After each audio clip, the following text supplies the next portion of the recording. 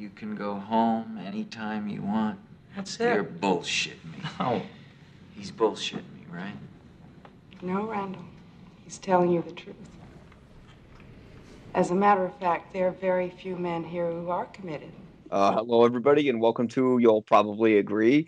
Today, I once more have my usual co-host on, Ian Simmons from Kickseat.com.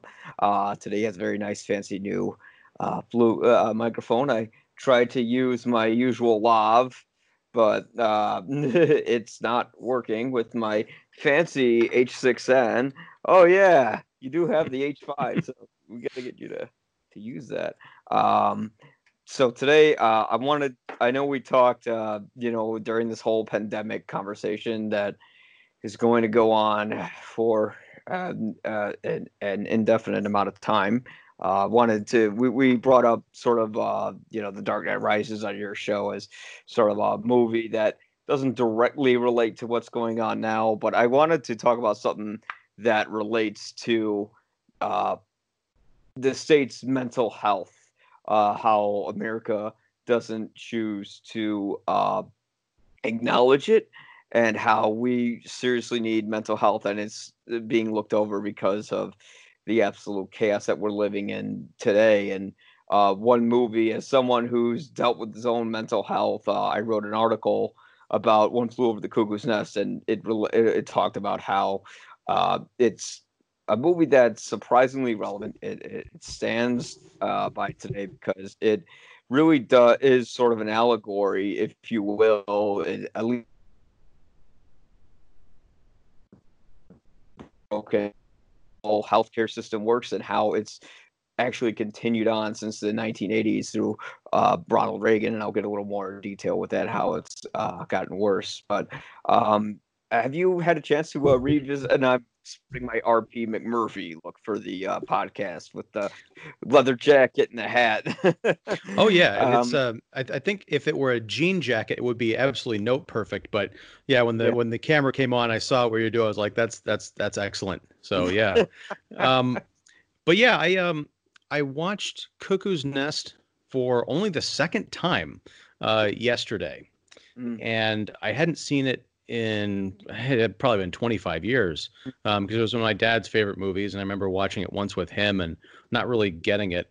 Um, and then I watched it yesterday, and then I read your piece, which was very well done and very personal. So yeah, I'm excited to talk about this movie because my reaction to it now is different than I expected it to be. And I don't know if we're going to agree on everything today. So we'll see. Right. We'll There see. seems to be a reoccurring theme where you're like, I didn't like it, but then I saw it and then I liked it, Yeah, which well, is good. You know, that you can never see a film like Kubrick said that you can never really watch a film once and then present a real objective viewpoint to it. You have to see a movie more than once. Although the first time I saw it, I think I enjoyed it quite a bit, and yeah, as the years go on, it really speaks to me, who struggled with his own mental health, especially now more than ever. How have you been doing recently with this series of events? um, I fine. feel, please be honest, because I'll be. No, I mean I've been fine. It's a weird state of affairs because, mostly with the news, it seems to be a different take every other day. Like, hey, we might get out of this soon to be the food banks are running out of food and, people are getting a little sketchy. So I don't know. Yeah, Just trying to keep busy and keep positive, and that's about it. I've got yeah, my moments like everybody else when you're just kind of staring off into the darkness, wondering what does it all mean. But yeah, overall doing all right. yeah. That's good. I wish I could say the same. No, for Uh, me, yeah, yeah, I was saying I understand. I'm this yeah, this cheery optimist is I'm in the yeah. minority, I'm sure, of opinions here, but yeah. No, it's good to be optimistic. It's just for me, I just it's hard for me to do it. I mean, I've suffered with depression and anxiety disorder my whole life. I've recently started taking pills for bipolar disorder, and recently just trying to deal with everything has been horrific, to say the least. Um, I I mean, I remember I was calling my psychiatrist recently, and I told her, "Is there someone I could talk to, a therapist?" And she said, "Well, due to pandemic," she was Russian, by the way, you you cannot get in touch with anybody. And I thought that was kind of shocking. It's like you could have at least given me the phone number to a therapist to talk to. And today, more than ever, it's important to have someone to talk to, because if we're going to be locked down for something that could be the trajectory of 18 months, not everything will be locked down then, but a majority of things will be that way until we return to some semblance of normal, with a new form of normal that's going to emerge. It's going to be incredibly difficult. Um, but I guess what I wrote in my piece is that we do all now kind of live in an insane asylum. We're all locked up. We all uh, think we're going crazy, and when really a lot of us are not, as a matter of fact, insane.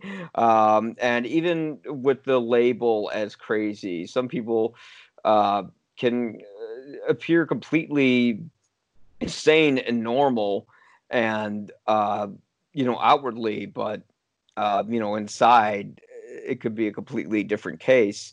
And I feel, especially now, there's a huge rise in suicide calls to the suicide hotline. And I mean, in New York, they would maybe get like 60 calls within a certain district a day, and now they're getting 1,000. And especially people can do. And when this relates to Cuckoo's Nest, it really is sort of a story that is about people who you generally assume in the beginning are insane, but then as the narrative continues on, you realize that they sort of submit themselves into the institution that they're based on, and they uh, basically become so comfortable with a system that abuses them that they want to stay there. And I think we're sort of in this mindset now that we're going to return to normal, that everything's going to be all right, and that we can go back to our lives. And we're not realizing that we have to restructure the American healthcare system, not in just terms of how we deal with physical health, but mental health as well. And when you watch that film and you see sort of the individual struggles that everyone goes through, whether it be McMurphy, whether it be Billy, whether it be uh, many of the other various characters. I particularly do think of Billy because he's this young guy who basically is in prison because his mother is such close friends with Nurse Ratched, who quite literally plays the devil in that movie, especially with her hair, how it forms up like little devil horns. That we are sort of, our country's institutionalizing ourselves, and I think it's a great film that's a call to action to transform the way things are, and it's certainly a fascinating piece for me. And that was the biggest surprise to me watching Cuckoo's Nest, because Nurse Ratched, as played, incredibly by Louise Fletcher, Yeah, has been she's an iconic, I guess, pop cultural villain. Not so much anymore, I think, because the movie it's 45 years old this year. mm-hmm. So as the decades wear on, it's not necessarily as relevant as when it was, being parodied on The Simpsons or whatever. But yeah, she's got this kind of reputation as being this, evil character. And watching it yesterday, I failed to see it. I don't consider Nurse Ratched to be a villain. I consider her to be, and it's very interesting, the point about being friends with Billy's mom.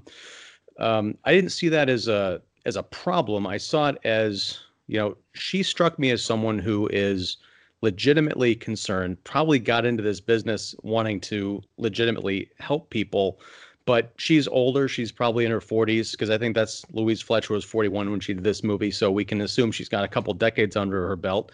She's partnered with a young nurse who, the actress was 21 when she did this movie. So it's sort of this contrast of like the young wide-eyed nurse who already sitting in these group therapy sessions, you can see this look of, it's either sort of horror or just detachment, on her face as she's watching these guys talk about their lives or not talk about their lives and have these crazy, pardon the expression, outbursts. Mm-hmm. I mean, we only get, what amounts to a few scenes spread out over a couple of months, in the McMurphy saga, as it were. They've been dealing with it for however many years they've been on the Mm-hmm. ward. So I see, and there is a point at which, McMurphy his case is being discussed with the hospital administrators, Mm-hmm. and they're like, this guy isn't crazy. He just, he's trying to get out of, prison and work detail. So he's committing himself essentially here, saying he's crazy. We have to evaluate it. We're not buying it. We're going to ship him back to prison. And Ratchet steps in, says, what does she say? I wrote it down here somewhere, but, when they were talking about sending McMurphy back to prison, she basically says, "I think that would be a disservice to him, and I actually want to help him out because I think we can help him."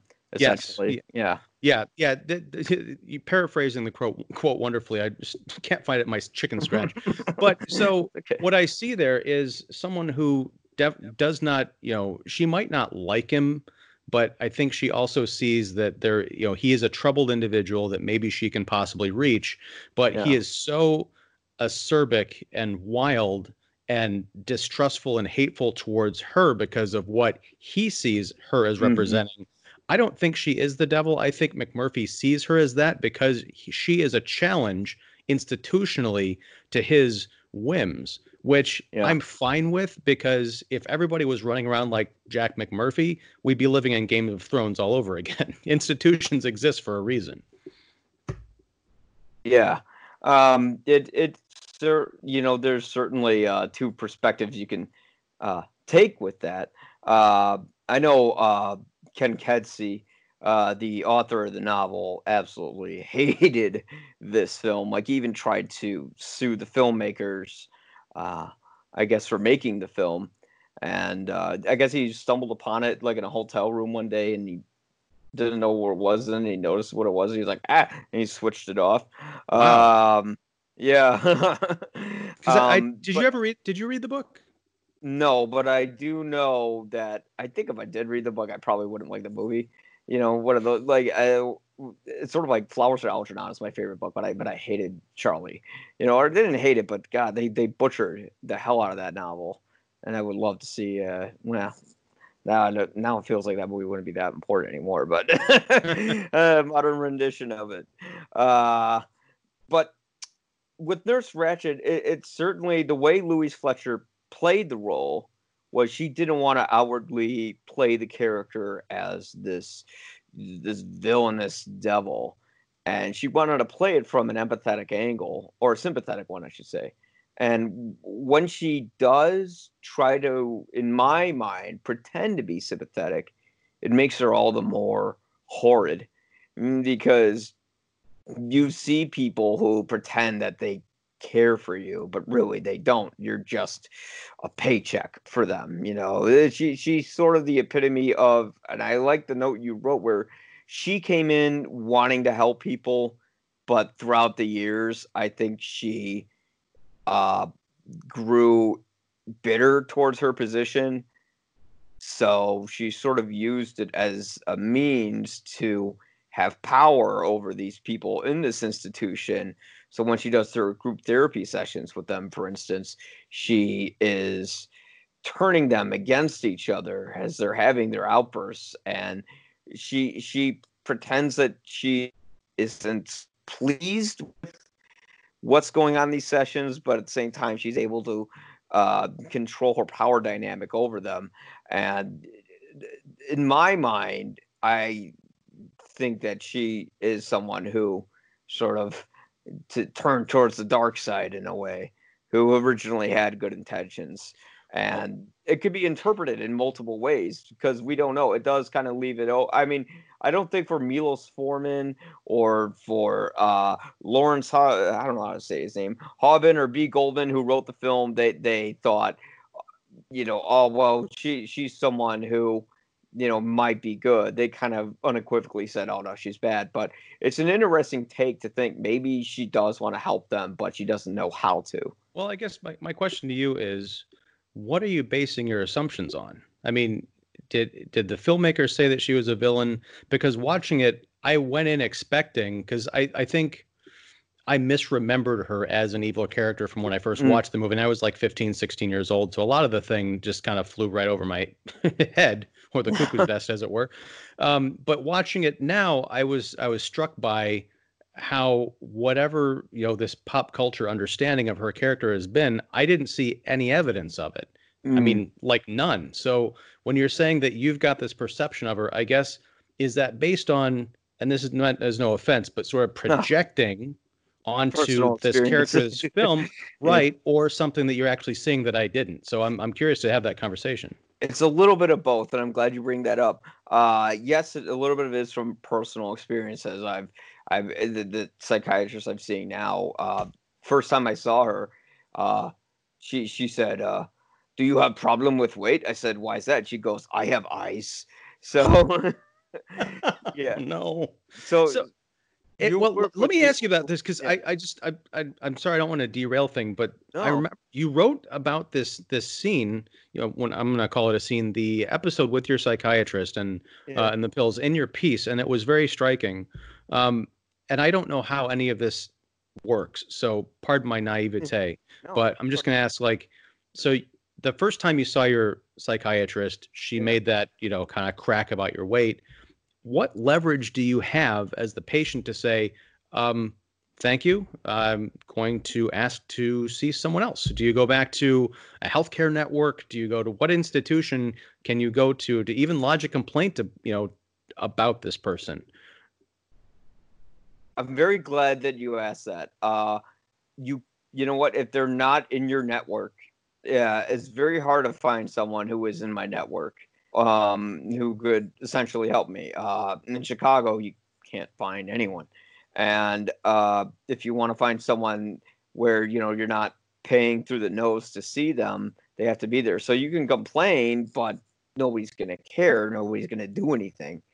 So in the case of Nurse Ratchet, for instance, when McMurphy's sitting there, and yes, he is outwardly antagonizing her for his own entertainment in a way. He still had a point where he began to subconsciously care for the patients around him.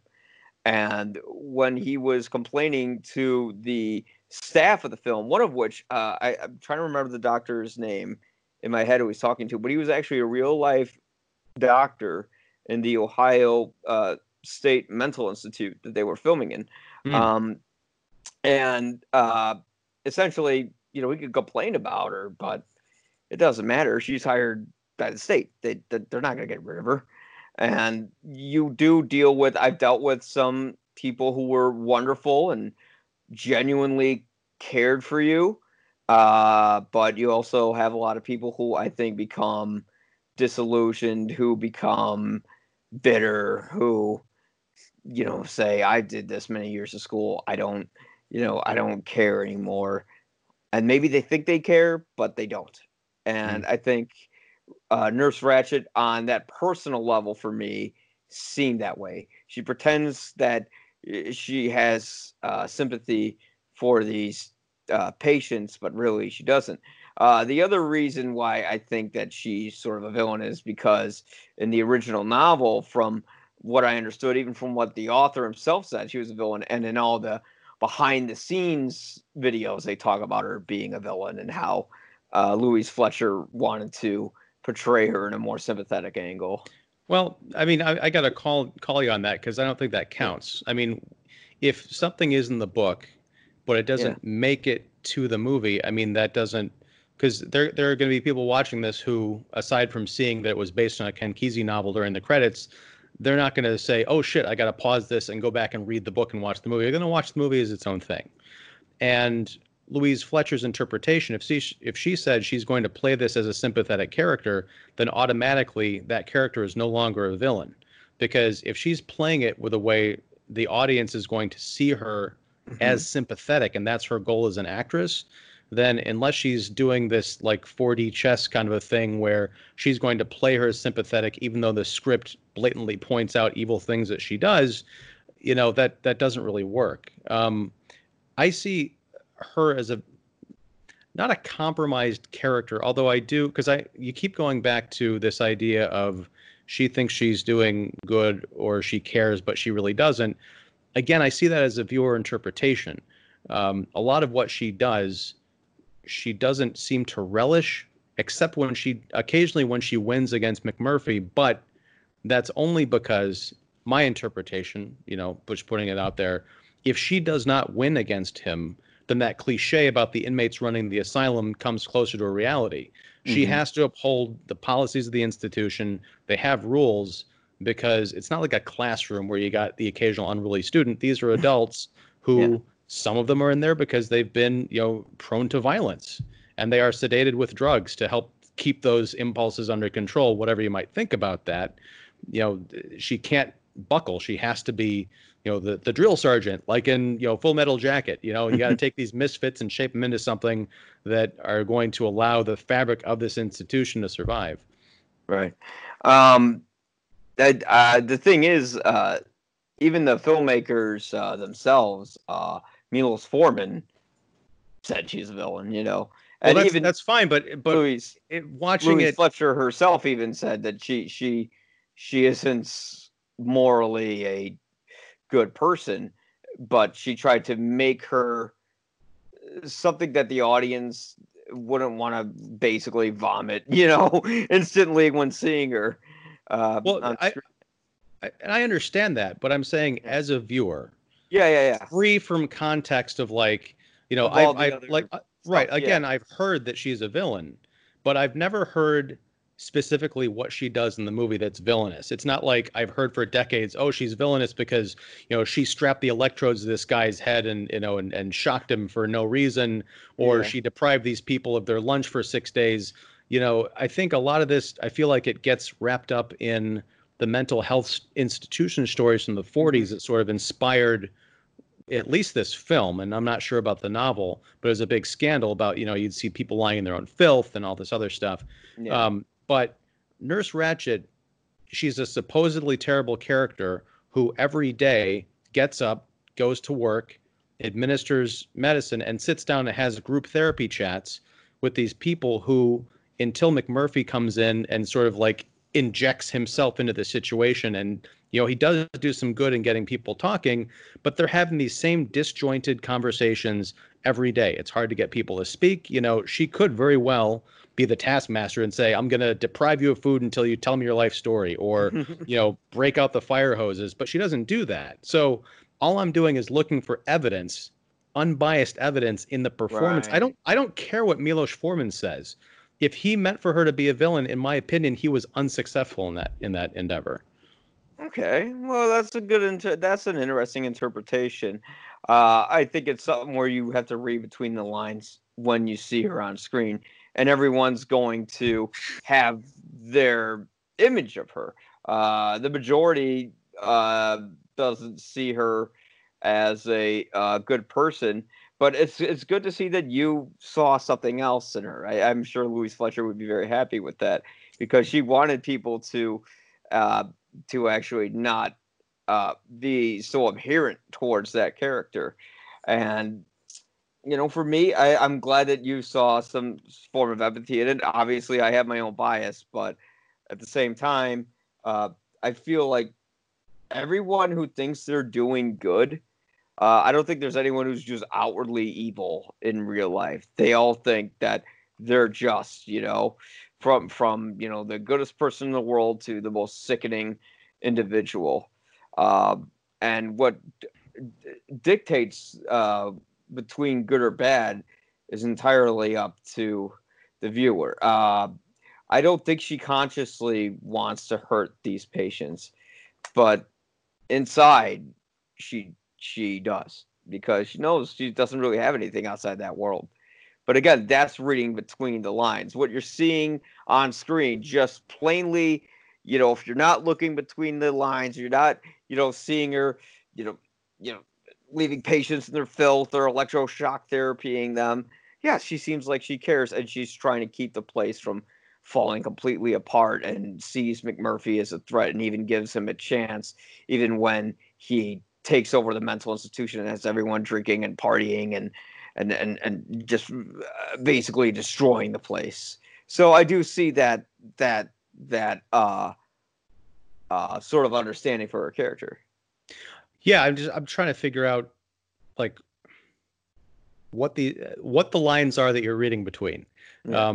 Because by that logic, you can take the most beloved character like Forrest Gump and say, but what was he really thinking? I know he never did anything to harm anybody, but deep down inside, he really hated Jenny. And that's why he was trying to get a relationship with her and control her and get her off drugs. That was his way of being ultra conservative. I mean, it's just that kind of thing. Like, you can say that about literally any character. I'm just looking for evidence within the movie to even suggest that, Okay. Well, for evidence, let's say when they're doing the group therapy sessions, does she really try to help anyone? Or does she try to put people on the spot when they're uncomfortable and they don't want to answer a question, yet she continues to persist? well, but there is something to be said for, and that is a method of therapy, is getting people to confront and to not just be able to crawl back into their rooms. I mean, she did bring up a good point about when she was confronted, like, why are the rooms locked? After we wake up in the morning, she said, well, you can't just go back and lay in your bed all day, because I don't remember what the exact quote was, but it was about the dangers of solitude, and group being amongst people is therapeutic. And there is something to be said for that.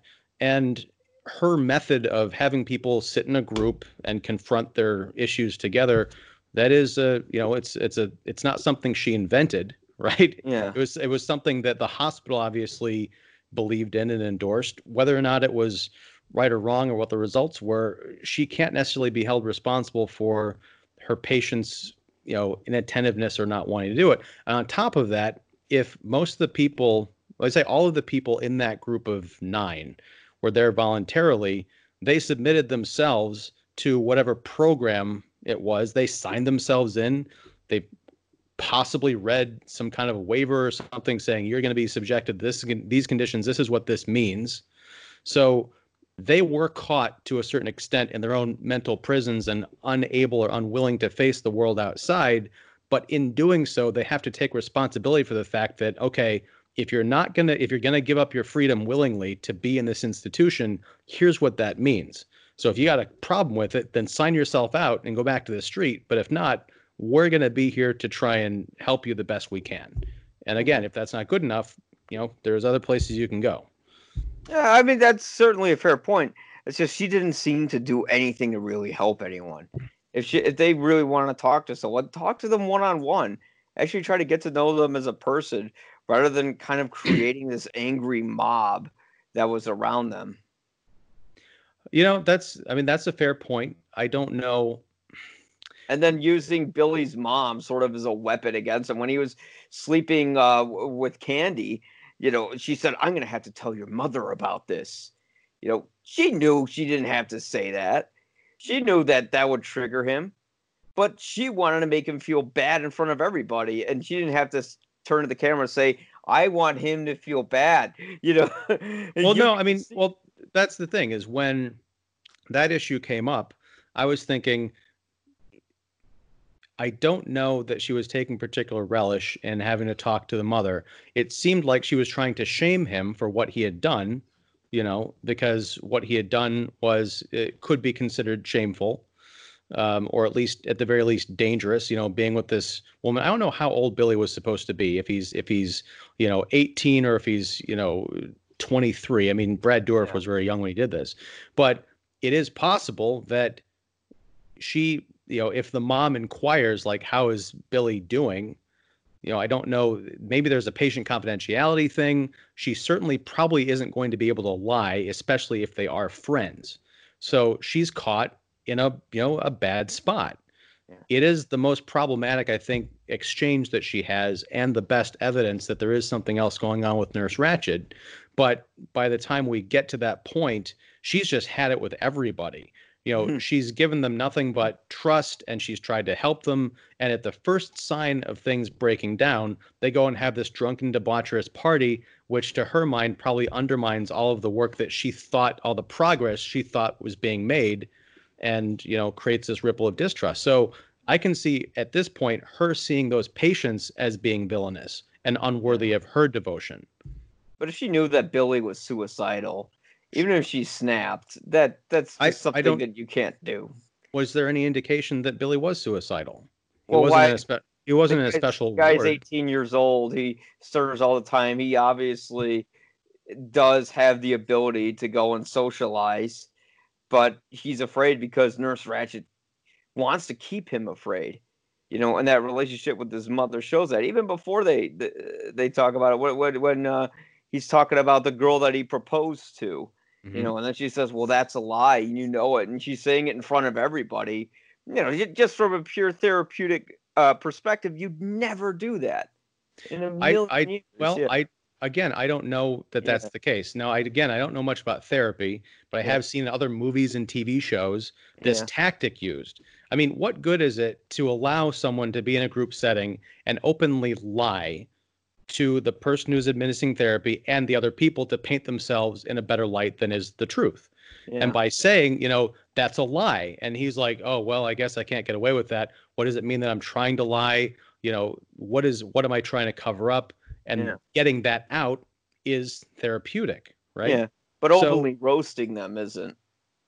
But she wasn't roasting him. She just said, you're lying. She didn't say, that's a lie, Billy, and you know it, and you should be ashamed of yourself and all that. She just said that's a lie. That way, but right. But she did say, what is she going to do? She's gonna be like, well, Billy, I don't know if that's exactly the truth. She's fed up at this point with all these people, right? She's just going to call them on their nonsense because, soft pedaling, it doesn't work because these people are, whether they're clinically insane or just insufferable, and they've gone to this place because they can't handle the outside world.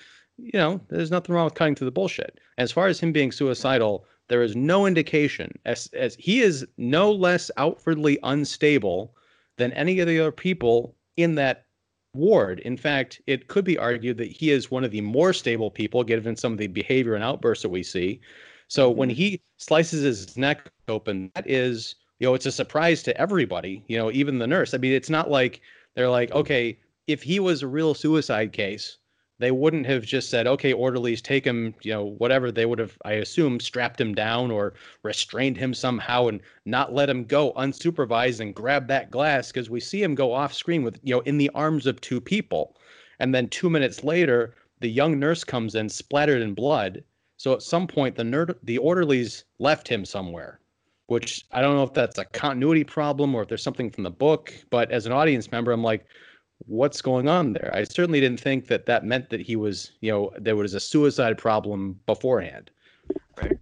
Well, I think to your point, as you were saying a little earlier, she's fed up with the job, and you could just tell that's why she's getting short with these patients. And when she's fed up with it, she doesn't care anymore. I disagree with that. I think you can be fed up with something and still care.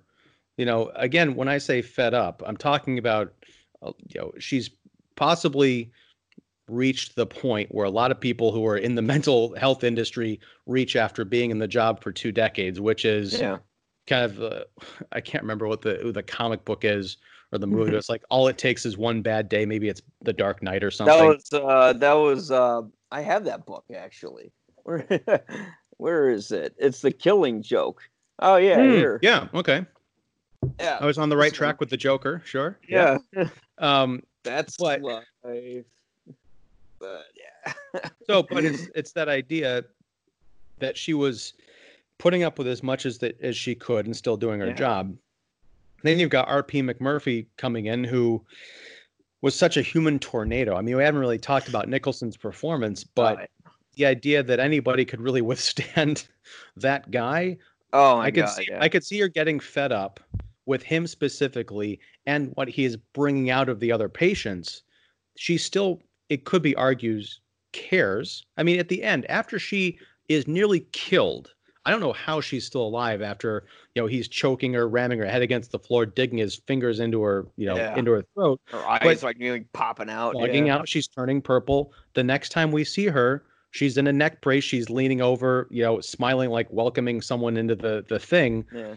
A villain would have either quit, I think, or the next time we see her, she would be like saying, turn the hoses on them, or that's it, no food for a week, that kind of a thing. I don't see villainous behavior in this character. I think that would have been, but that's what makes it so good, is that she's not outwardly villainous, because most screenwriters would have probably done that. And I think in the book, from what I understand, she appeared more villainous, where But she did again, stuff like that. that's the thing. I'm not Yeah. talking about the book, and the book does not Oh, count no, in no, this I'm not case. talking about it either. I'm not talking about the book either. I'm just saying that the movie tried to balance the line whether she was outwardly villainous or not.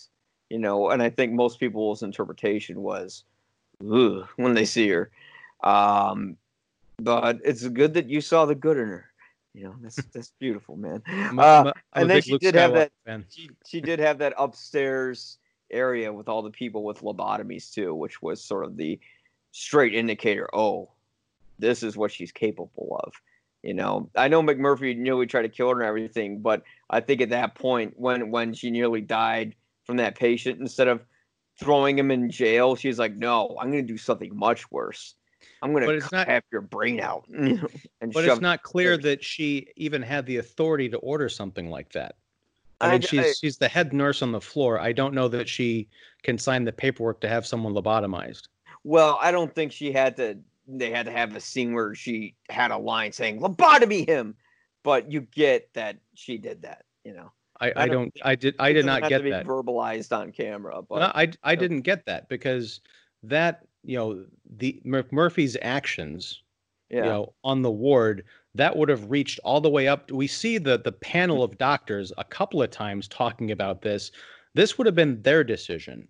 Nurse Ratched can make recommendations, but she's not calling the shots, right? I think it's possible that they would have discussed lobotomy, and maybe she chimed in and said, sure, but she's not, well, she had a mustache. She's not twirling her mustache and saying, do this, I want it done now.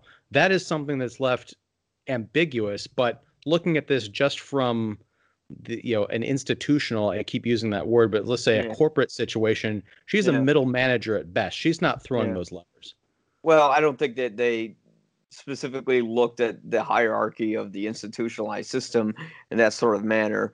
I think, at that point, if it were up to the staff, as they said they wanted to throw him in jail earlier, they'd say, yeah, throw him in jail. Like, he had a shot. He killed her. He's done. But yeah, it's open for interpretation whether she decided to lobotomize him or not. Anyways, let's get to Nicholson's RP McMurphy. I mean, as you could tell from my piece, for those who want to read it, you guys won't. But no, they should, because it's an excellent piece of writing. Yeah. I always like to say, nobody gives a shit. They're not gonna see. I always say that as a joke, because everyone wants you to smash that subscribe button. But that too, subscribe and read the piece. Yes, exactly. Smash! Okay, had to get it out. I mean, I liked how at first when you see McMurphy, you think this guy's a fucking prick, like he just goes around, he's bully. He seems like the high school bully who's going around, he's picking on everyone, being like, "Oh, look at this guy. You like to look at people's cards, huh? You just smile, dumb. Yeah. Oh, look at this, hard on. That's what he keeps calling. Isn't that what Hardy? Was his name Hardy, and he just called him hard on? Harding. Harding. Yeah. Oh, that's why I called him hard on. I just got that. I can't believe I just got that. Yeah. Jesus Christ. Which, I mean, he kind of was a hard on. He wouldn't shut up about his wife. Talk about, that's a guy who really, I think, anyways, I'll get into that later. But yeah, at first you kind of are disgusted by this guy, especially the whole thing when he sees the chief and he's going, oh, that's like, wow, what a racist dick. But the thing, and of course the statutory rape thing, which, when he's describing that 15-year-old girl's vagina to the head admitting doctor, yes, wow, yeah, Jesus Christ! Think of like all this. See, but that guy acted like a real doctor because he was one. When he said that, Nurse Ratched would look disgusted, but then again, from a woman's perspective, you would be, but you had to be objective, so that'd be tougher. The male doctor was kind of smiles like, yeah, that's but he's probably thinking like, you sick motherfucker. Oh yeah, yeah. Well, Uh, it's funny because that was one of two allusions to The Shining that I saw. This is 5 years before that, but there's that interview scene. Jack Nicholson going in to talk to the person who's about to lock him up for 6 months, and then of course at the end you got Scatman Crothers coming in as the night attendant. There's a funny thing about Scatman there. I don't know the third film they worked on, but Nicholson said to Scatman, I'm going to put you in 3 films. And then the 3 films were Cuckoo's Nest, turned out to be a classic. Shining turned out to be the classic. And the third one, I don't know. But yeah, that was man. Scatman Crothers' character was a moron. What an irresponsible idiot. God, and that's one flaw I'd say with that movie. Like, that guy is supposed to be security watch, but then he's like rubbing the $10 bill against his fingers, and he's saying, "Well, I got some girls here who want to come up." He's like, "You're getting closer, brother." Like, sorry for my racist voice, but that sounds more like Hulk Hogan than Scatman Crothers. But okay. Come on, brother. Yeah. Hulk's racist. But yeah. Yeah, I mean that's he was it was awfully convenient, although I could have seen a version of this scene going where the inmates didn't all go crazy and lose control. I could have seen this working out because McMurphy presents himself as a rogue. He doesn't have any outward mental instability like some of the other patients on the block. So, and he's also very charismatic. He's very cool. So I could see him, in confidence, saying to the guy, I got these girls out here. They can bring in some booze. We're gonna have a little party. You can get on this too. Here's some money. And the guy's like, fine, what's going to happen? But of course, they arouse the suspicion of everybody else. And the gremlins come out to play and things get out of hand. So yeah, he does not make good decisions, but there is a version of this third act that I could see working in his favor. Yeah, I don't know. Like, anyone who is a responsible guard, I think, would say, no, they can't come in. We can't. Like, he had his superior come in earlier. Sure. When all the guys are in the closet. Mm-hmm. Anyway, but with McMurphy, my point was at first you hate him, but then you begin to like him because he sees how everyone is sort of being controlled by Ratched, by the institution. And of course, as later he finds out, they have the decision to leave at their own will, at least the majority of them. He sort of wants to show them a life of opportunity, a life of freedom. And in a way, he does kind of become friends with them, especially in the end when he's saying goodbye to everybody and, shaking their hands and all that. He sort of becomes sort of the embodiment of someone who truly cares for you. And the person who cares for you sometimes is the person who you don't think would. It's the person who you think at first is deplorable, who makes fun of you, who gives you a hard time, who has done awful things. But then as you get to know them, you find out, just as he got to know these patients, that they're not crazy and he's not really a bad person. He does bad things, abhorrent things that is unforgivable. I mean, bragging about a 15-year-old girl's vagina is disgusting. Mm-hmm. But you find out that in the end he's not, and this is controversial to say this in 2020, but whatever, the world's gonna end anyways, so who cares?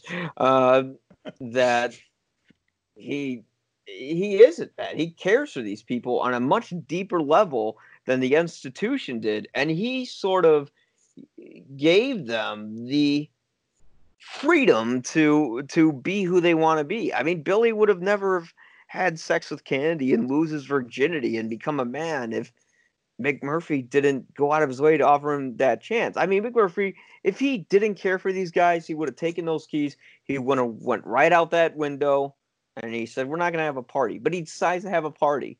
and to show everyone a good time before he leaves. And to that, he's one of the sweetest characters I think I've ever seen on screen. I'm going to push back on that and say that I think that he is an irredeemable scumbag. I think there's evidence throughout the film to back that up. Look, again, he's charismatic. A lot of this comes down to Nicholson's performance. But if we're going to talk about Scatman Crothers' irresponsibility as the guard, let's talk, or the night watchman, let's talk about McMurphy sneaking out, stealing a bus, and taking a group of 8 other mentally ill patients out to a boat and sailing around, catching fish shore. That's a cute little montage, especially with Vincent Scavelli doing the, hooking the fish and then poking out the eye and putting it back in. That's a great little detail, right? But he doesn't know these people. He hasn't been around them that long. Yes, they're voluntarily in there, but any one of them could have been, psychotic, on the verge of murder. Let's assume that Billy is suicidal. What if he had decided to jump over the edge of the boat? So it's reckless. His idea of, throwing a party at the end, it gets out of control. He hadn't expected, much like Scatman Crothers, to have a party. But when he did realize that everybody else on the floor was coming after the booze, he did nothing to break it up. He just watched in this kind of detached amusement. All these people are there from the beginning of the film to the end of the film for his kind of sick amusement. And he's only in it for himself. I think that he is able to relate to people because it's kind of insinuated that he, on the outside was, I guess, charismatic enough to seduce a 15-year-old girl, apparently willingly. But he also had it to do that. Well, but I mean, he was a 35-year-old man, so I can only speculate how consensual that was. But also, he got into 5 fights for which he was arrested. How many other fights for which he wasn't arrested? I picture him as sort of a Bukowski character, but with minus the terrible complexion. So yeah, he's dangerous. I was conflicted watching this movie because, again, this is an iconic Jack Nicholson role, and it's a masterful role, and it's completely abhorrent to me as a viewer. I'm like, I don't find this charming or cool. I think it's dangerous and irresponsible, and that's one of the reasons I was really hooked in and watching Louise Fletcher's reaction as Nurse Ratched to this guy. Because I'm thinking, does she do anything that I myself would not have done in this situation? And the answer is no. In order to deal with someone this extreme, you have to bring every bit of institutional power to bear so that that problem does not end up in a floor, and the gremlins coming out. That's where I stand. I'd just throw him in jail. That would just be a lot easier. But let's talk about, because we kind of opened this discussion talking about the Reagan 80s and the complex history of, federal institutions being shut down and people being shut out on the street. The same thing happened with prisons. Prisoners being released and prisons themselves being these kind of crock pots for mentally ill people.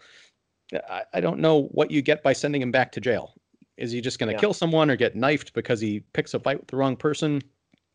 There are no easy answers. I don't know that this movie is interested in those answers. Well, that's the good thing about it not having easy answers, is that it makes you examine and make the assumption of what you would do. Yeah. And your perception of Ratched. Because I mean, for me, I'd honestly, I think as even doctors have to have a certain limit in where they can help somebody. And, I think within the limits of McMurphy, I would instantly just say, you know what, we did what we could. This guy is clearly out of control.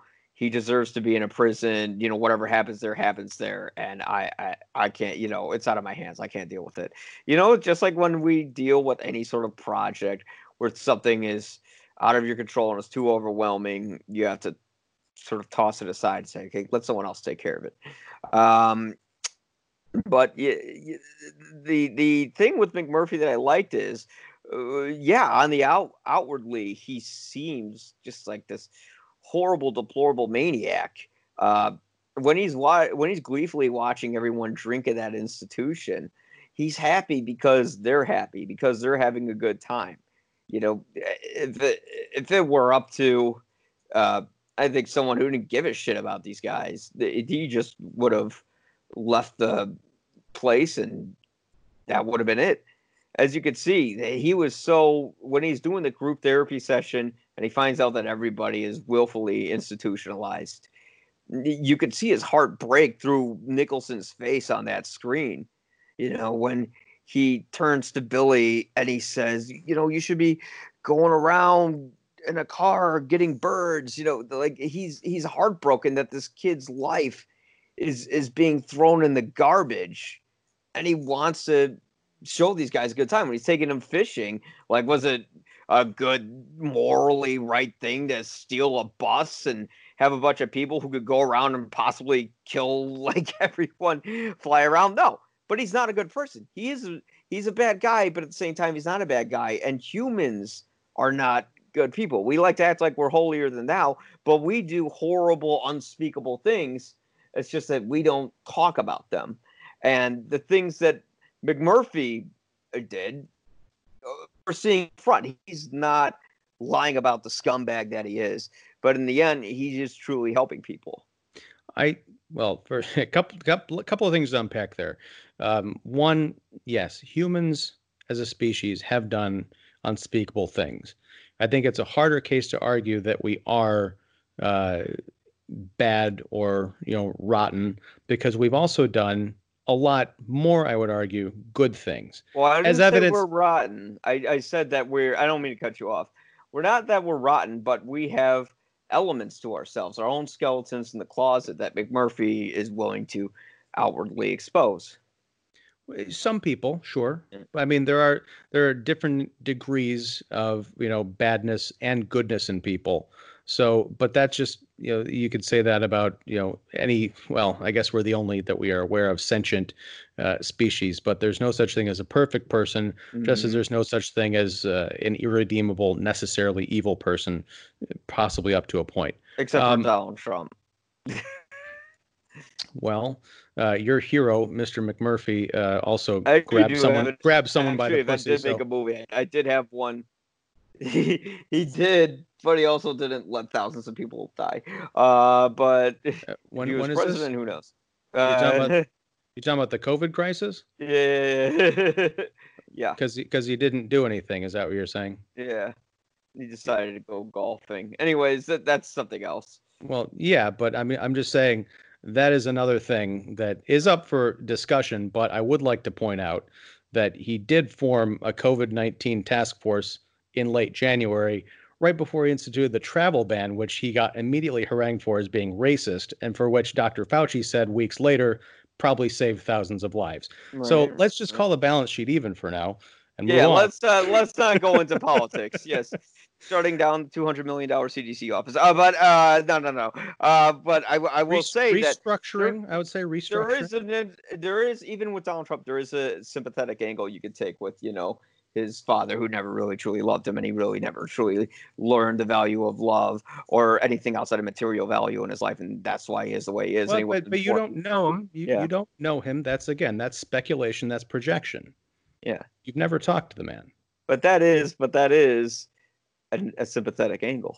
It is. It's a sympathetic angle tinged with an opinion that is unfounded. Well, we'll leave it at that, because we're going a little too off the rails. Sure. With that, yeah. But McMurphy, I don't know if he's irredeemable. You know, he, like humanity, he's flawed, but in the end, ultimately, he's good. I don't see the goodness, though. That's the thing. I don't see anything that he, much like with Nurse Ratched, I'm looking for evidence in the film of good things that he does. He does things which, in a different context, could be seen as helpful, but in the way that he goes about it is extremely unhelpful and dangerous and ultimately selfish. You know, he could have snuck out and, you know, possibly he goes out on that fishing trip, not because he wants to take them out on a field trip. It's because he wants to escape. And the only way he can do that is to get on the bus, which is going, you know, out of town, so he can steal it. Right. Or perhaps it was both. Right, but he can't just walk out, through the gates of the building, right? No, I gotta get He's Chief's help. right, yeah, Yeah. with the sink. But here's the thing: going back to the whole party aspect of it, with the drinking and that last or the second to last scene. If he really cared about those people and if he had been able to think outside of himself, you make the point that, yeah, he could have just left, but that would not have been helpful. True, but would have been more helpful is once he realized the situation was getting out of control, put himself at risk by going to the people who were on staff, the authorities, and saying, hey, look, all the inmates are getting into a bunch of booze. Yes, I started it, but you got to get down here before something goes horribly wrong. Instead, what he did was he coerced Candy into having sex with this kid, Billy, who, again, he doesn't know if he's in there because he's got a problem with women, i.e., that problem is he has molested people or sexually assaulted them. He could be the awkward guy that we've seen in movies before where he gets with a girl and maybe she laughs at him or giggles at him the wrong way and he starts beating her or killing her. We don't know any of that context. He's Yeah. presented as this sweet, innocent kid, but he's in this institution. I'm not trying to say that there is anything wrong with him, but we're not given information to think that there is nothing wrong with him outside of having a stuttering problem. Right. Well, I would say McMurphy's a good person, but he's not a smart person. So he made a dumb decision out of wanting to make other people happy. And who's to say we haven't made dumb decisions to make ourselves happy or to make others happy? Who's to say that even the stupid beach bros over in Florida are irredeemable, terrible people who thought they were killing people? They just thought, you know what? I just want to have a good time. And yes, there is an element of selfishness to McMurphy's actions. He could have easily gone to the staff, but if he went to the staff, not only would he get in trouble, he'd get everyone else probably in trouble as well. However, Billy may still have been alive. Yeah, he may have been, but nobody could have predicted that would happen. Even Nurse Ratched, which is exactly why what he did was very irresponsible throughout this entire movie. And one thing I don't want to let go is you brought up McMurphy's first reaction to Chief with the the hooting and hollering and doing the stereotypical Indians. Oh. Yeah. Oh, so his first reaction to Chief was to do the hooting and hollering kind of stereotypical Indian stuff. The movie, and I was very surprised at this, but when Chief goes in and puts the pillow over McMurphy's face and kills him, we get and I'm not on my musical instruments, but we get the kind of stereotypical Native American kind of like lutes and, chirping sounds over the soundtrack. Yes. I'm like, what the hell are you trying to say? I did have a problem with that point that Murphy was doing is like the only characteristic this guy has is he's Native American. Yes, I did have a problem with that too. Actually, it is set to the tune of the song "Set Me Free," but it's like, okay, we know. I guess because the book was based on Chief, but that's too much of a deep cut for the audience to get. And secondly, I wish they didn't go with the Chief's theme, because we know in the end the Chief is the one who pretended he was crazy but really wasn't, and he was also the one who was outwardly a criminal, although I think he killed his father because his father was an abusive alcoholic, from what I recall him confessing to Murphy. But the movie does kind of make you question if Murphy's crazy or not. And the movie also kind of, I guess, in a way, confirms in the end that probably McMurphy was crazy and Chief was the actual criminal, but he was the one who was set free in the end, and he gave everyone the inspiration to do that, which is why they set the Native American instruments towards him. But I agree, they didn't need to implement that. It's like, in case you forgot, he's Indian. Like, yeah. yeah. But Yeah. Do you think McMurphy might have been crazy, or do you think he was just an asshole? I think it was just an asshole because I mean, and again, I'm not a psychologist or a Yeah. psychiatrist. I get most of my knowledge from movies, but one of Yeah. the things that I understand, perhaps incorrectly, is that if you're insane, one of the characteristics is you don't know you're insane. There may be people who have psychopathy, or there might be sociopaths who understand that they have a problem. They just are incapable of giving a shit. Yeah. And Yeah. that manifests in certain ways. Some people just kind of are buttoned up and don't care about people. Others, are just aggressive and see the world as a sandbox that they Yeah. get to play in. But I don't think he was crazy, and that was the big debate. Yeah. The reason they locked him up and observed him was like, no, he's not, shitting himself and wondering if he's a seagull. Right. Yeah. Right. Exactly. Yeah. Um, he's looking for a way out, and his reaction to Billy and all the other people finding out that they were in there voluntarily. I Yeah. don't know that was necessarily empathy. I thought he's like, that's crazy. Like, you guys, should be out there. Why would you want to be in this place? That's just he couldn't understand. I think he thought it was crazy because he felt so bad that they were there, or it could have just been what the fuck, man. But you don't know. I'd go with option B. Yeah. Yeah. Um, I don't know. It is. I can't tell if he was crazy or not because obviously his intention to go to the mental institution in the first place was to get out of the jail. It was get out of jail free card. And of course, when he finds out when he's in the pool through the security guard that, oh no, they're gonna keep you here. They don't let you go. That's when he realized, oh shit, I'm actually stuck here. And that's when I think no, I don't think he's crazy. I think the institution drove him crazy. If it didn't drive him crazy, he wouldn't have tried to help out all those guys in that place. Well, again, we're getting back to a debate of whether or not he was helping them out, Yeah. whether either deliberately or accidentally. I don't think the institution drove him crazy. I think what happened was he came face to face with the consequences of the actions. Mm-hmm. He didn't like it, so he just kind of acted out like a child. Mm-hmm. He was kind of freewheeling and carefree. I've got this whole thing rigged and gamed when they're like, no, now you can't leave. He was like, what the fuck? I mean, that's what happens when you break the rules. And that might not be cool or hip, but again, that's one of the things that keeps us from living Game of Thrones.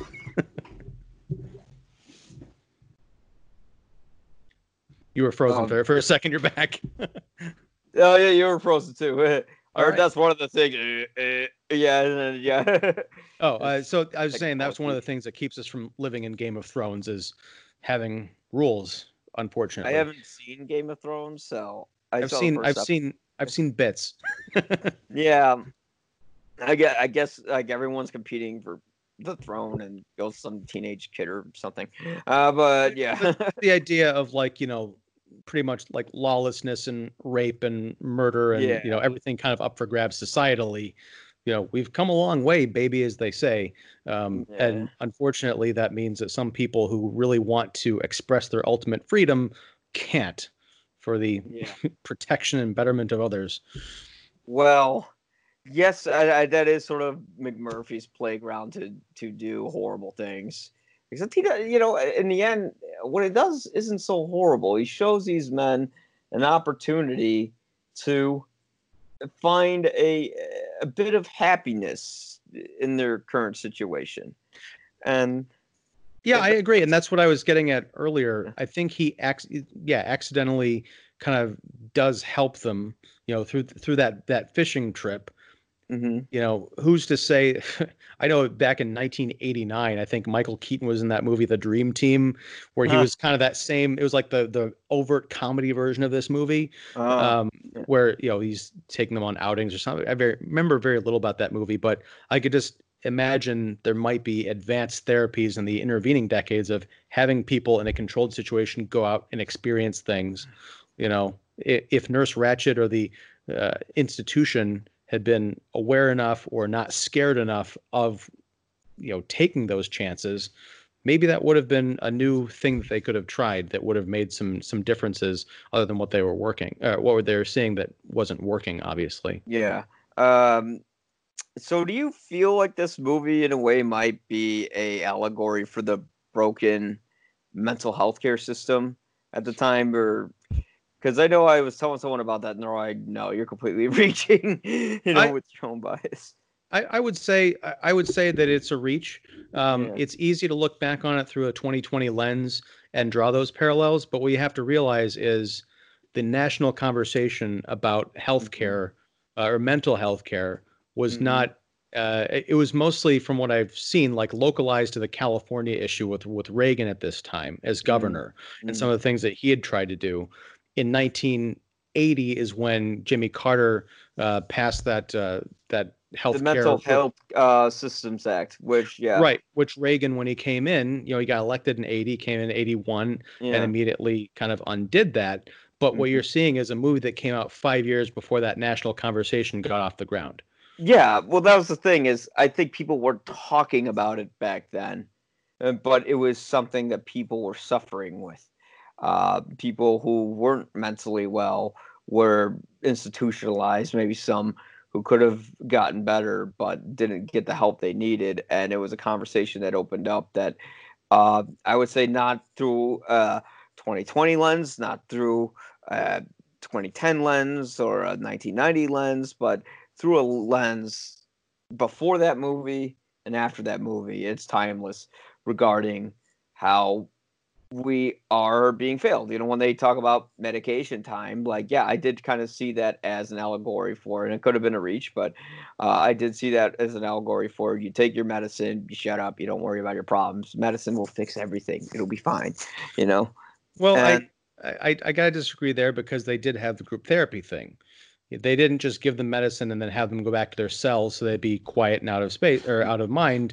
They were passing out the medications that each person needed. It's kind of like saying, we were talking about your antidepressant medication yeah, or whatever it is that you were prescribed and you were yeah. having some difficulty getting that, having to go through your psychiatrist. If your psychiatrist had said, no, you don't get your medication, that would have put you up shit creek, I am assuming, to Mm-hmm. some degree, Mm-hmm. right? Mm-hmm. So it's not like you don't need medication. These people obviously needed medication. Now, if there'd been some kind of a subplot about how they're all being given the same thing or it's just to dull their senses so we don't have to talk to them, maybe you got a case there. But again, based on what the movie is giving us, it's something that is necessary, that is a gateway to get them to be calm enough in order to have a group setting conversation where they can talk out their problems. It's like establishing a baseline. Yeah, you broke up a little there, but I think I got most of the point.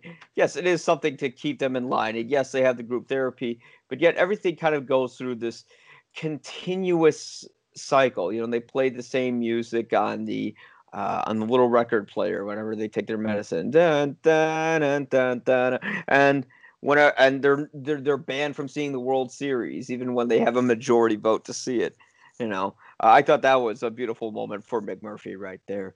Um, and everything is done by this very strict, simple routine that isn't concerned with the individual patients, but is more concerned with kind of creating a structure, a system, for a society that works. And then when someone rattles that system, unconscious to what their actual goal is, uh, you see how that infrastructure is disturbed in a way that isn't really meant to help people, but just to generate a sense of normality and comfort that isn't beneficial to those who are actually sick. And it's Well, that through the mise en scène of the film, through the usage of that music that's continually used, through those reaction shots where you're seeing everyone react in a certain way, where Milos Forman has the camera on someone's face for so long, you want to see the pain, the disillusionment, the discomfort that they have, and how nothing is working for them. Well, I mean that is one way of looking at it from a filmmaking standpoint. I agree, but as far as the the group therapy aspect of it and the sort of one size fits all solution, the other side to that is they're working with what they have, right?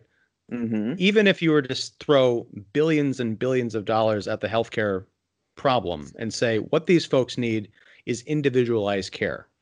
Let's say you Mm-hmm. have a million, this is a way low number, I'm assuming, but let's say you have a million mentally ill people who all need individual therapy programs. What you need then is a million therapists who are qualified to handle these cases. But we're not talking about that. We're talking about, let's say, 30 million or 50 million. Are there 50 million therapists who are going to be paid by what, state and federal institutions to do this? And what's the success rate? Also, it's not just this one person that you're going to be like, here's my personal therapist who's going to help me for the next 10, 15 years. Mm-hmm. You're also going to have new crops of patients every year, every 6 months, every 3 months popping up, and it becomes an exponential problem. So what you have to have are, again, institutional solutions that sort of have to wrap everything up, because otherwise it's going to collapse. Yeah. And It's not perfect. I'm not saying I'm It's advocating not- for it. no, I'm I- saying that's part of the problem. No, I'm actually kind of absorbing what you're saying and understanding it. Yeah, unfortunately, in a way, how we kind of have to deal with herd immunity with the coronavirus, we have to. In a way, sometimes you can't help everyone. You just can create a system that can help them to a certain extent. Uh, I think the point of the movie was that the system wasn't doing enough, perhaps with individualized care, which had its own angle. As time moves on, I think relating to that film standpoint, there could be more effort put into these institutions. I mean, therapy is so damned expensive that nobody can get it when they really need it.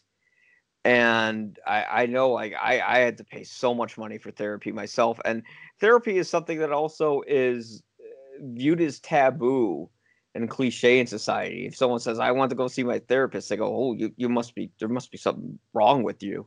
Yeah. And I mean, the reason I wrote this piece and I'm being so open about myself now is because I feel like after this horrible pandemic happens, I think we will have a more empathetic society that is going to look out for each other, because we have to. Doesn't change until catastrophe happens or until there's a violent revolution. Not that I'm advocating that in any sort of way. But through a movie like this, I want people to who maybe have struggled like I have, or who maybe see something in this film, who don't struggle with it, can understand, this thing was broken back then and people still are not getting help now. And it could be financially because they can't afford it, or it could be emotionally, where you have therapists who are just overbooked, especially now. Yeah. And they have to do these Skype sessions with patients because they don't want their patients to kill them, inadvertently. I think that the overarching point of the movie, beyond solutions that you and I can adjust, because we aren't in charge of the logistics of fixing such a system, but we can only come from the standpoint of the individual who is being forgotten about, much like how the government just sends a $1,200 stimulus check, like, oh, this will get you through for a month, good luck, while the rest of the world is, if you look at Europe, they're covering people for basically a year, which is what we need.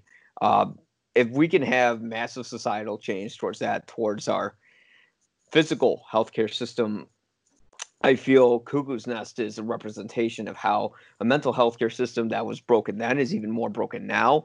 And when, I hopefully 2 or 3 or 4 years from now, it can be fixed where people who really aren't ill but are treated as ill, and people who are ill who aren't being treated for being ill, especially during these times where suicide rates will go up, where when people lose everything, they will snap.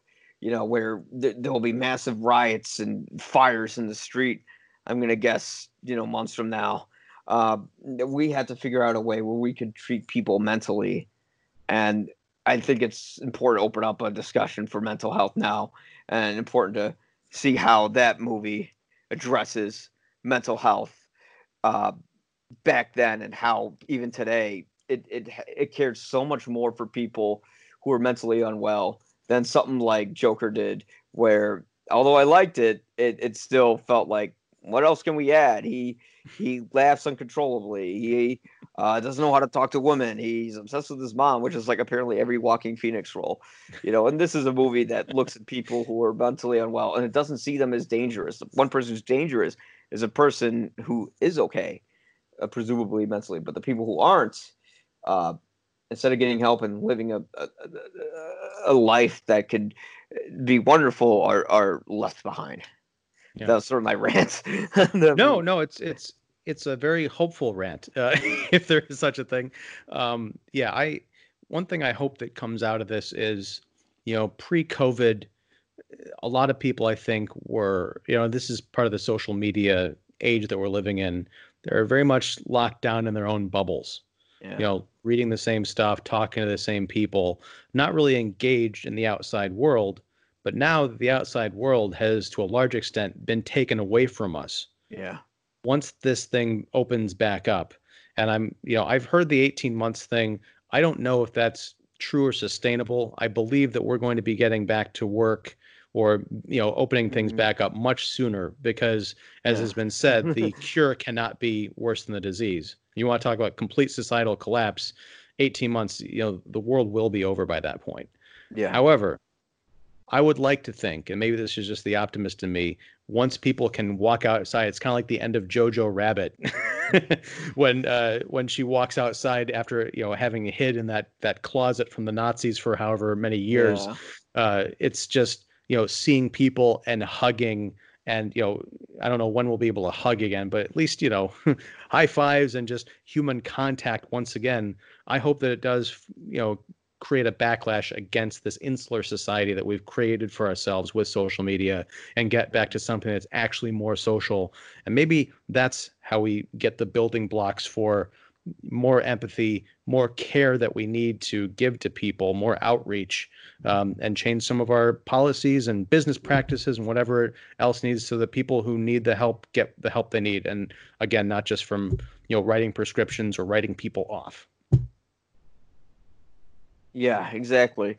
I hope that, I don't, when I say 18 months, I don't mean like everything is going to be in complete lockdown for 18 months. Yeah. What I mean is you'll have restaurants open up, but everything will be like half capacity. Yeah. People will have to be 6 feet apart. Not the people eating at the table who know each other. Yeah. But I mean, and even with the resurgence of the disease, sometimes it's like they said, herd immunity. I mean, for me mentally, when I was listening to an episode of Pod Save America, because I'm a fucking lefty piece of shit. No, I get it. But I was listening to an episode of Pod Save America, and they had this doctor on, highly qualified, but he said this thing that I just thought was the most selfish thing imaginable. He said, "What the person interviewing him said, we hear we're going to be locked down for 18 months. Like, how do you think Americans will respond to that?" And he said, "Well, it is going to be 18 months, and we just have to learn not to be so selfish, and to hunker down, because your grandma, your grandpa is going to die. If you go, if you go out." And it's just a new way of life. It's like, yeah, but guess what? If nobody's making any money, they're going to die in the street anyways. Right. And people will go insane. And when they go insane, people are going to start. I think there were like scenes in Contagion where people are starting to loot stores and things of that nature. And it's like, that's what's going to happen next. And it's going to get really bad. And we want to prevent that. Yeah, that doctor's interview, and I didn't listen to it, I'm just going based on what you said. Yeah. That response is a late March 2020 response to a question that we're talking about 2021. I understand what he meant by that selfish comment. He's talking about the Florida kids who are out, if I get COVID, I get COVID or whatever. And he got it, right? And then he came out and apologized. We still see people, unfortunately, we tried it, right? We tried saying, hey, everybody stay inside, in Chicago. And weeks went by, the weather got nice, people are going out to parks, they're biking, they're congregating, and then Lori Lightfoot has to step in and says, look, motherfuckers, now we have to close the beaches and the parks. We got cops stationed everywhere, because folks just don't get it. That's what I believe he's talking about in terms of being selfish. But that is also very present day, and not thinking about, a year and a half from now, it's not going to be a matter of selfish. It's a matter of A, people going stir crazy, perhaps literally, and B, depending what the supply chains look like, not being able to actually provide for themselves. Yeah. So yeah, it's horribly insensitive. I don't know if he misspoke or if he just wasn't thinking about what he's saying, but that's irresponsible. Yeah, well, that's sort of the general consensus from the medical community, that they're saying, well, you know what, it's either you die or you don't have a job and you can get your job back. I'm like, well, I won't have a job if I'm living in the fucking streets, Right. and homelessness is something that Reagan created when he shut down Carter's Healthcare Act. All of it's in my piece. Please read. And if we become homeless, we're gonna die. And it's like I literally have had like a few episodes already, and a lot more people are going to, and it's something that we really need to think about our mental well-being, because I mean, the therapists who are talking to people right now are talking to therapists because their patients need therapists. Yeah. And God, imagine the suicide hotlines, So there was a woman calling a hotline, and she said, I went to a store and I hugged my daughter, and I'm worried I might kill her because I hugged her, and because my daughter was scared, she was crying, and she had to tell her, well, you comforted your daughter, that was the right thing to do. But it's like, how long can a parent comfort their family before before they don't know what to say to their kids, before like we can't console with the people we love, and then they can't get the help that they need, and then either suicide goes up or we starve or what have you. Well, I mean, unfortunately, the best we can do right now is just do the Alcoholics Anonymous thing, which is take it one day at a time, and do the best we can and continue to reach out. And, I got to go in a couple of minutes, but I just do want to say that, whatever you need, if you ever need to talk, I'm always a Skype or a text away. You don't want to talk to me when I'm on an episode, unless you want to hear me screaming incessantly and crying. Yeah. Talk to me, call me up before you get to that point, and we'll see what we can do. No, you don't want to. But no, again, I wouldn't kill myself. I wouldn't do that just because I wouldn't want my parents to live with that.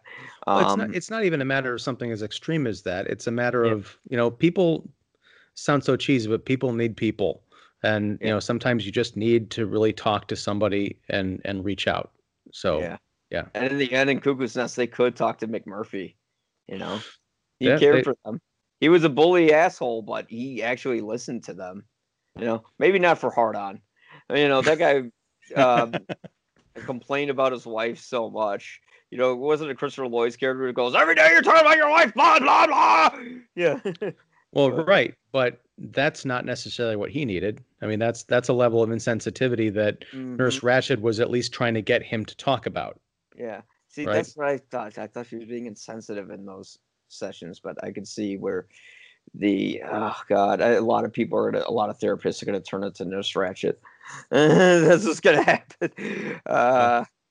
Yeah, but no, I think on that hopeful note, I want to thank you for coming on. Of course, you can check out Ian Simmons at kickseat.com.